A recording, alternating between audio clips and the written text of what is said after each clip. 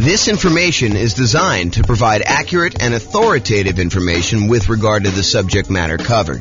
It is offered with the understanding that the presenters are not engaged in rendering legal, accounting, or other professional services. If legal advice or other expert advice is required, the services of a competent professional should be sought. Welcome to the Stanford Real Estate Investing and Real Estate Financial Planning Podcast.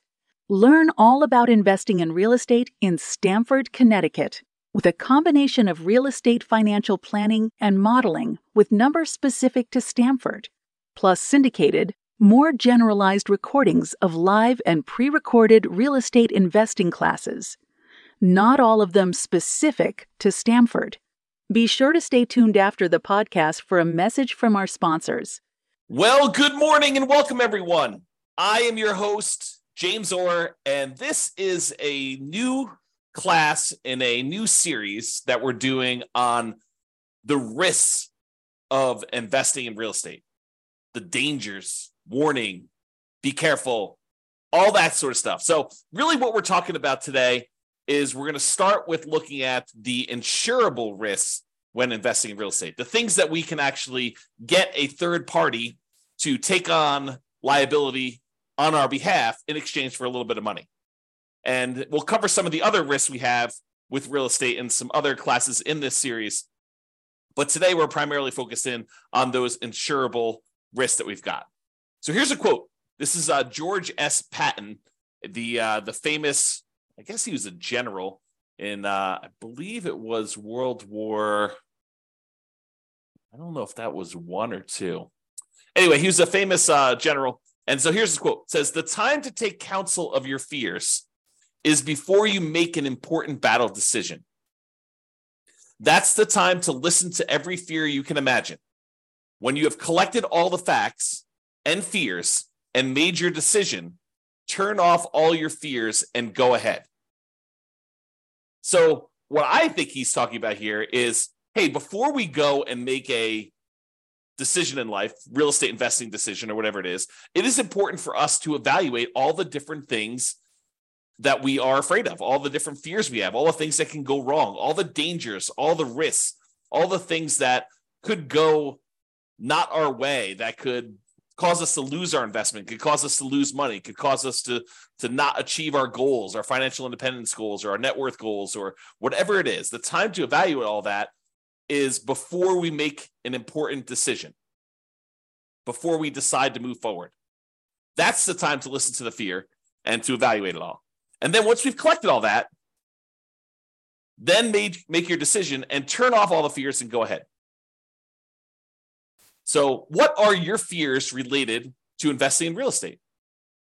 And we're going to go over those in this series of classes. But today, I'm primarily going to focus in on the risks that are insurable, the fears you have about things going wrong with a property that you may not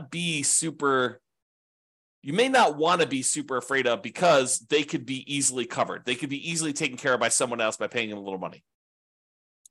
I want to talk about this idea of risk, and specifically, I'm going to talk to you about this idea of a risk matrix. So if you imagine for a minute that there are things that can happen in life that happen super frequently, like, you are much more likely to see this, like an issue going on with the tenant paying late. I mean, I think that's a relatively likely sort of thing, right? The tenant paying late. And honestly, the tenant paying late on a severity scale, yeah, it's not ideal, but as long as we have proper reserves, it's really not that severe. It's not like the end of the world. It's not going to, them being late one time is not going to derail us from achieving our goal. So there's a likelihood component, how frequently things happen, and then a severity component, how severe it is, how far of a setback, how large of a dollar amount are we talking about, how large of a dollar amount that's going to impact us. So things that don't happen very frequently and things that are very low severity, low dollar amount sort of things, we consider those to be low risk. In this case, we're going to call that 1. If we're kind of looking at this matrix of likelihood or frequency on the left side and then severity along the top. And then you can see that we multiply these together and we get like a numerical measurement. So a severity of 1 and a likelihood or frequency of 1 gives you a low risk of 1. If the severity increases, but it's still very likely, it might be a kind of risk measurement of 2, because it's a 2 on severity and a likelihood of 1.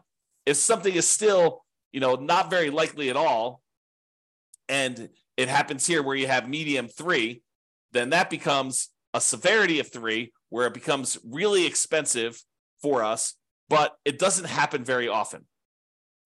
Then you've got stuff where it's increasingly likely, where this was low likelihood, this was medium likelihood, and this was high likelihood, and you can see how the risk kind of grows there. Really, the danger zone, the highest risk for us, are things that are very likely to happen and very severe when they do. That's risk number 9 here. And so, something that is likely to happen very often and is a high dollar amount, those are the riskiest things for us to think about. So let's talk about insurance now. You could pay money to a third party to take on some risks on your behalf when investing in real estate. These can be risks where they happen infrequently, but can be very expensive when they do happen. For example, your house burning down. Is it possible you could have a house completely burned down? Yes, absolutely 100%. Is it really expensive if you have an entire house burned to the ground? Not just like a small kitchen fire or something like that, but where the whole house burns to the ground and it's a pile of ashes and rubble at the very end. Yeah, it's really expensive to do that. And what if you owed, 80% of what the property was worth when that happened? Not only would you have to pay back the loan on the property, but now you'd also have to rebuild the property if you didn't have insurance. But there are companies, insurance companies, who are willing to accept your payments to protect you in case that unlikely event happens and you have a catastrophic loss, or if you even have a small loss, right? They'll cover small fires, but they'll also cover these large fires. And the way that they can do that is they can look at the overall risk profile of what are the chances of a house burning down. And they can look at that across lots and lots and lots of properties. For you, if you were looking at this, you might say to yourself, okay, look, I got one property. If this thing burns down, that's going to be really ugly for me. Yeah, it's a low probability thing, but if it happens, it's going to cost me hundreds of thousands of dollars to replace this thing. So you have something that is not likely to happen, but if it does happen to you, it's catastrophic. Or what you could do is you could say, look, I'm going to pay this third-party insurance company, and they're going to have, hundreds or thousands of other people paying into this pile of money as well. They're going to take off some profit for running the business of the insurance business, to pay the salespeople in order to sell the insurance, to pay people to kind of manage and oversee the administration of the insurance policies, and then to pay, people to process claims and to, in some cases, fight claims if they think that there's fraud going on or questionable activities. So they're going to have all those operating costs that they're going to take out of there. But then they have a pool of money where if one of the hundreds or thousands of people that they're collecting money from have a fire, some unfrequent events, they can take that big pool of money that everyone is paying into, and they could actually pay to have that property replaced. And because each individual's person's chance of having a fire is really, really low, but over 1,000 properties, it is a higher chance that there is going to be a fire on one of those 1,000 properties, they are likely to pay out a bunch of money on that thing. And that's how that works. Okay. So getting back to insurance. So it's not likely to happen if it happens infrequently, but if it does happen, it's really, really ugly, like that fire. But for a small fee, you can pay someone else to aggregate this risk, as we described with the insurance company. So for a relatively small fee, they can insure you against loss and make a profit, because it's not just about them covering your loss. They have to be in business to make money to pay the people that work for the insurance company to do that.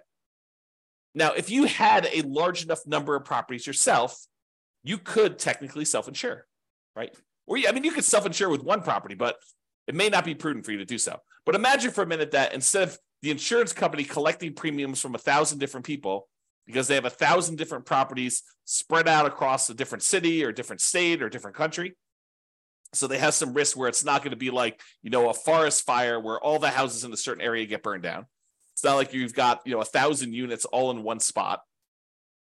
But if you had all your properties geographically diversified, you could choose, instead of paying the premium on 1,000 different properties to insurance company, you can say, look, the economics now say that for 1,000 different properties I have, I could take the money that I would have paid otherwise to this insurance company.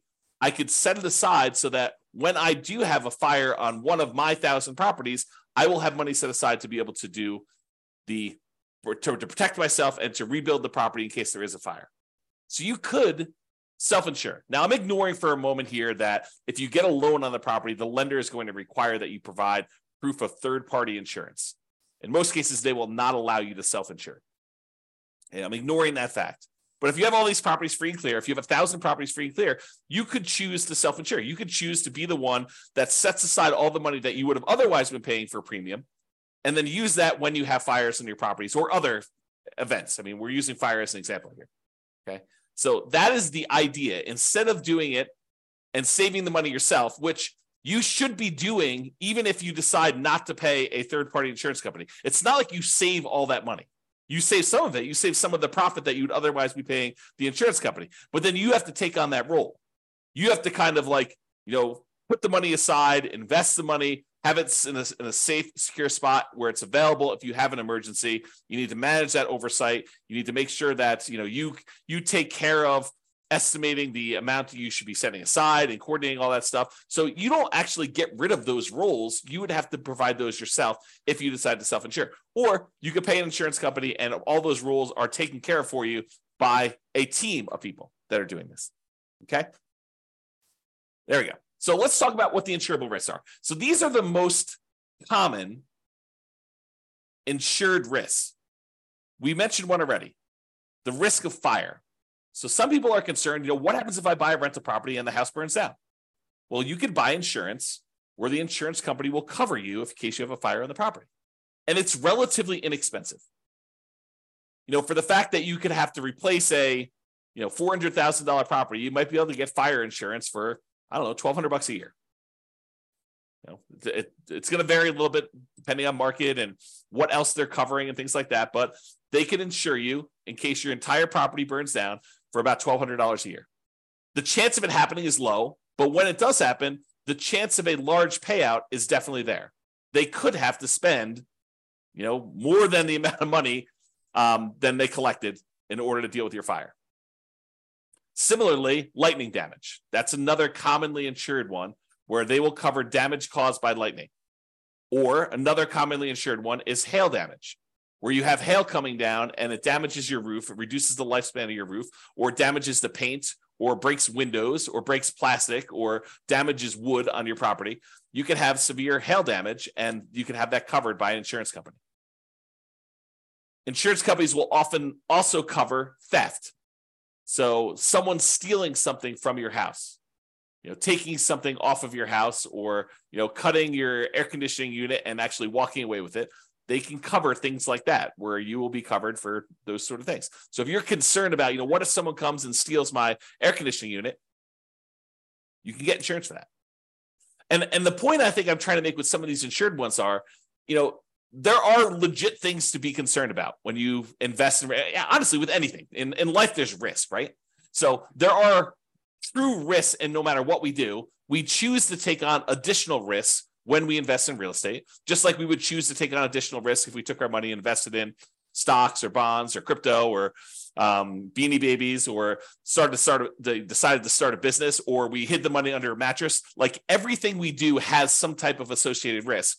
By choosing to do that thing, we take on the risk associated with that, unless we can purchase insurance from a third party where we eliminate that risk. We transfer the risk from us in exchange for a little bit of money to someone else who then has part or all of that risk. Because sometimes it's not like they're covering everything. For example, with the insurable risks like fire, you will probably have a deductible. There's going to be part of it that you need to pay out that is your responsibility as part of the insurance claim. And then the insurance company will pay the rest up to certain limitations as outlined in your policy. Okay. So, for example, theft is another one where they will cover things like that. They may also cover vandalism. And vandalism is an interesting one because I think we a lot of times will think of vandalism like, someone spray painting a fence or, someone spray painting a garage door or damage to a car on the property or something like that. But sometimes vandalism can be things like people deliberately smoking meth in a property or cooking meth in a property. I think depending on how the policy reads, and you'll want to definitely talk to your insurance agent to understand what is covered and what is not covered, but that may be considered an act of vandalism. Okay, so realize that may be a weird one for you, but it could be something that's covered. Personal injury. What if someone gets injured on your property? You hear a lot about this in like asset protection classes where we talk about protecting yourself when you acquire these properties, protecting yourself and protecting the other properties you own from being taken in case somebody gets injured on the property or you injure somebody driving around town or doing something else. Like there is insurance you can buy to protect yourself from somebody coming after you for an injury that they had or sustained on a property or that you caused them somewhere else. So personal injury. And then liability. If you do something wrong that was not intentional or deliberate, but it was accidental, there is insurance that you can get that covers some additional liability there. Okay. And I'm not an expert on insurance. You really need to go talk to your insurance agent to understand like what is covered and what is not covered. Don't go to them and say, but James told me that it works this way. Understand that what your policy says, what is written in your policy is going to be what is covered. And get clarity from your insurance agent. That's part of what you're paying them for, is to help you understand what is and is not covered. And ideally, you want them to give you their opinion in writing so that you have it written down somewhere in case it ever comes up in the future that you need to have some type of discussion about why something is or is not covered when you thought it was. Okay, so those are probably the more commonly insured risks: fire, lightning, hail, theft, vandalism, personal injury, liability. Okay. Now, there are some less commonly insurable risks. For example, loss of income. Something happens to your property, like a fire, and now you no longer have rent coming in while you're waiting 6 months for the insurance company to get the adjuster out there to get approved, for the money to be actually sent to you, for you to line up all the contractors and get all the work done. And, you have, 1 month of demo to take down the stuff that was burned and left there. And then it takes you another couple months to get everything else done in order to get it built out. And then by the time, 2 months later, it might be 6 months or a year by the time you get your property back working. And guess what? You have a mortgage payment that is due every month, even though the property is burned down. So potentially problematic. So you can get insurance that covers loss of income, where you're unable to collect on the property because the condition of the property is there. You can get the insurance company to actually give you money as part of the policy. I mean, you're paying for this insurance. It's not free. You pay them money so that if you have loss of income on the property where you're unable to collect income on it, then they can actually pay you so that you can then use that money to pay your insurance company, your mortgage company, taxes, insurance, like all that stuff. Okay, so loss of income is a type of insurance, not as common as fire policy, but many landlord policies do include this. So ask your insurance agent about it. Make sure that if it's something you want to pay extra for, that you can get it.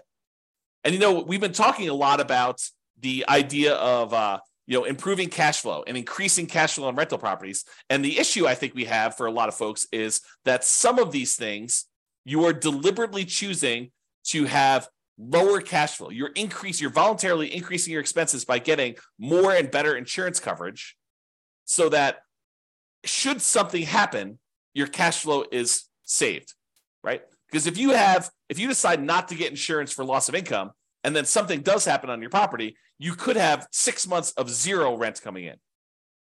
That would be really ugly on cash flow. So instead of doing that, maybe we choose to pay, I don't know how much it is, but maybe it's $20 or $25 more per month to have this loss of income coverage on our insurance policy. I have no idea what the number is, right? Because I don't actually handle my insurance. Tammy does. But the idea is you could choose to have $25 per month less in cash flow normally in exchange for, should something happen, you're not going to have as severe of a loss where it goes down to zero. And then you need to weigh that and determine if that's worthwhile for you. Okay. So another less commonly insured risk is flood. If a property is in a flood zone, the lender will often pull a flood certification to find out if it isn't a flood zone. And if it is, they may require you to have flood insurance in order to protect them in case there is a flood in that particular property. But you can voluntarily choose to get flood insurance as well. It's not that if the lender doesn't require it, I don't need flood insurance. That's not true. Just because your property isn't in a, federally recognized flood zone, I'm using that in quotes, right? Like it shows up on the map as a, 100-year flood zone or 500-year flood zone or whatever the numbers are.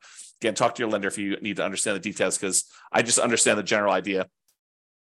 But if you were in a flood zone, the lender may require it, but it doesn't necessarily mean just because you're not in the flood zone that you can't have flooding. There are times when unexpected things happen and you could have flooding in a different area. And flooding is not always defined in a way that you might think. It could be water running horizontally in some form or another. So, imagine you have something happen to a house next door and, it over time kind of like has this major problem. And then there's a massive release of water from that thing, like a pool or something. And then that pool actually floods into your yard and there's horizontally moving water. That could be considered flood. You'd have to read the definition and understand what is covered and what is not covered. It's not necessarily water from a river that is overflowing. So realize you can get that as a separate policy. It is not only when it's required by the lender that you have to get it. You can choose to purchase flood insurance separately. Some other less commonly insured ones, earthquakes. In some markets, that's really important. Where we live, hardly anyone gets any earthquake insurance. Hurricanes or tornadoes. Don't get a lot of hurricanes around here, but in a lot of markets, you get hurricanes. And tornadoes, probably get some tornadoes here, especially on the plains. But you could purchase those as additional insurance. You can get insurance to cover if somebody cooks or smokes meth in your property. And you can test the property for meth before you make your purchase. And you could test it after each tenant moves out. Now, is it practical to do that? What's the cost of a meth test? To get an industrial hygienist in there in order to test to see if there's meth showing up in the property. I don't know. Could be a couple $100, could be $1,000, could be $2,000. Depends on the type of test and what they're doing there. So is it practical to do that after every tenant moves out? Probably not, but maybe in your market, maybe for the types of properties you're doing. But what are you going to do if it does test positive? You're going to keep their $800, $1,200, $2,000, $3,000 security deposit? Might not be enough to cover you for the meth there. So may want to make sure that if you're concerned about that you can get insurance and that it does cover that. Now, does every insurance company have to offer you all these insurance policies? Do they have to insure things like fire? No, but I think most of them will. Do they all have to cover things like meth? No. Can you possibly purchase additional coverage for things like meth? Yes. Might you need to go to a additional third-party insurance company to get that additional coverage for meth? Maybe. And you can get the last of the less commonly insured things are rent guarantees. So you can purchase, if you're paranoid, you're like, look, I want to invest in real estate, but I'm really, really nervous that my tenant is not going to pay rent. That they're going to lose their job and they're going to be unable to pay. You can technically go purchase rent guarantee insurance, where it guarantees you rent if the tenant doesn't pay. So you can go and do that. You can purchase that. It comes at a cost.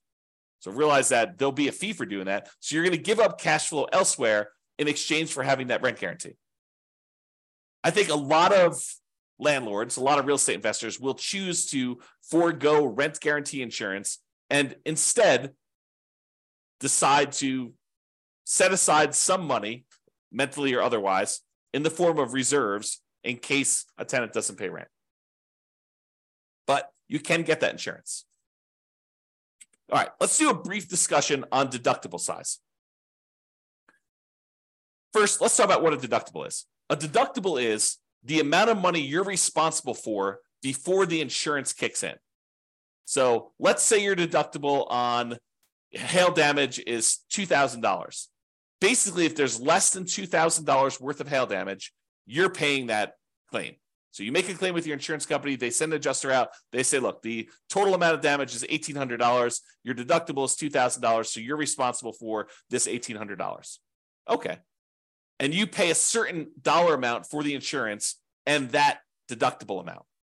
If you decide, look, I want to have a $500 deductible, they'll say, sure, we'll allow you to do a $500 deductible, but then the insurance cost, the amount of the premiums you're going to pay in order to get that insurance will be higher than someone with a $2,000 deductible.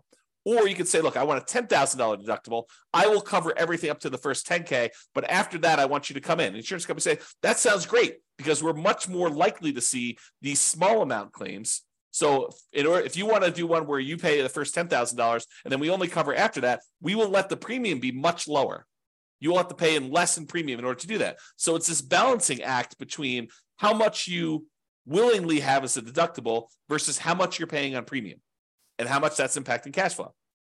And they both impact cash flow, right? Because if you have a small claim, let's say it's that $1,800 worth of hail damage, if you have to pay that $1,800 out because you set your deductible at $2,000, well, now that $1,800 is an expense, so you've reduced your cash flow by that. But maybe in order to reduce your deductible to $1,000, it cost you, $30 a month in order to have that lower deductible with your current insurance coverage. So you choose to have $30 per month, less cash flow, or at some point you might have to pay that $1,800, or that's really the difference. If it went down to $500, be $1,300 difference or whatever it was. Okay. So if your risk tolerance is very, very low, you could choose to keep your insurance deductible very, very low. You could say, look, I don't want any surprises. I want my deductible to be $500. And if something is less than $500, I'll take care of that. But if it's over $500, then I want to make a claim and I want the insurance company to pay for that, anything over the $500 costs. Okay. So then if you have a claim, you need to come out of pocket very little. However, your insurance premium will be much higher, which will impact your cash flow. And if you're making lots of claims, you will have higher premiums and may not have as many choices for insurance companies if they opt not to renew you or decline you for coverage because of the number of claims and the types of claims you're making, right? The insurance company is in the business of making money. And if they find out that you as a person are making a lot more claims than the other people that they're selling policies for, they may choose to say, okay, we're just choosing not to renew you. We're going to not give you coverage anymore because you are a statistical anomaly. We lose money on you. And I think they expect to, have payouts over the aggregate. But if they look at you and they're like, hey, look, this person made 3 times as many claims on one house as the average number of people in our rest of our pool of people, they may choose to say, we just don't want to insure you anymore because we don't want to have that exposure. Okay. So if you're making lots of claims, a lot of times the insurance company says, okay, we're going to charge you higher premiums. And maybe they even say, we're not going to insure you at all anymore. Go find insurance somewhere else. Okay. Now, my personal preference, and you can do whatever you want, my personal preference is to partially self-insure by having a much higher deductible, lower insurance premiums, and paying for the smaller claims out of pocket. So my preference is I want to have higher deductibles. If a little thing comes up, I'm not going to make a claim to the insurance company. I think of insurance as more of a catastrophic. If major stuff happens, then I want them to come in and I want them to pay for stuff. I'm not going to usually make a claim. Like if we had a hail damage one for $1,800 and my deductible is $1,500, I am not making a claim for them to pay $300. I don't want to have that as a claim on there. I'm just going to cover it. And my general rule of thumb is I want to see the amount the insurance company, 2 or 3 times the deductible amount. So if it's $3,000 worth of hail damage and my deductible is $1,500, then maybe I'm making a claim. More likely I want to see it even higher than that. I want to see the total amount of damage is $4,500 and my claim is my deductible is $1,500. And that's sort of like the 2 to 3 times the deductible amount. And there are lots of exceptions to this rule, right? I think, it doesn't have to be 2 to 3 times if we're talking, I guess it would be that with the deductible size, but are we talking like, $50,000 size? Maybe I do choose to do it when it's not 2 times in. So there are lots of exceptions. So be prepared if you do that to pay 2 or 3 times your deductible amount for repairs. So you shouldn't be thinking to yourself, okay, well, as long as I have $1,500 set aside for my deductible, then I'm good to go. There's some people that think, the amount that they should have in reserves is related to the size of the deductible on the property. I don't think that's true because these are not the only risks you have. Insurable risks are just one of the risks we have when we buy rental properties, which we'll cover in future classes. Okay, so that's it. That's the discussion on insurable risks when investing in real estate. So in conclusion, life has risk. We have risks we face every day. Getting up, driving in the car, going on the subway, walking around, eating certain foods, being in relationships with other humans. Like there are risks in everything that we do.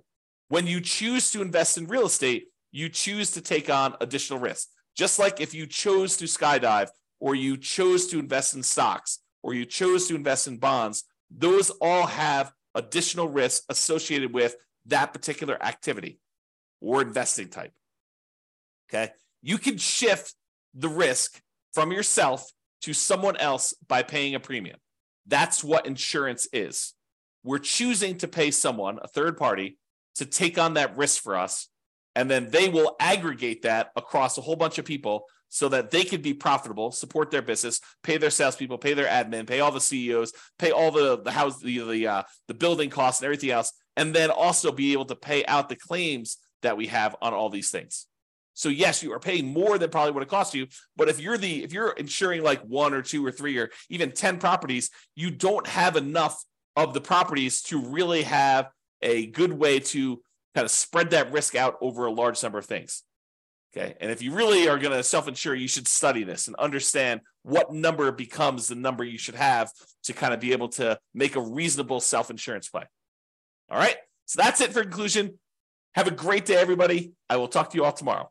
Bye-bye for now. With home prices up, mortgage interest rates up, and rents up, but not quite enough to counteract the higher prices and interest rates, cash flow on rental properties in Stamford is harder than ever. Book a call with the Real Estate Financial Planner to apply our proprietary 88 strategies to improve cash flow on your rentals. See the show notes for a link to schedule your call and improve your cash flow today. If you're a real estate agent, lender, or professional in Stamford that wants to help our real estate investor listeners, consider reaching out to learn about collaboration opportunities with this podcast. We'd love to add more value to our listeners by having you assist our investors buy, sell, and finance their real estate investments. See the show notes to schedule a call to discuss collaboration opportunities.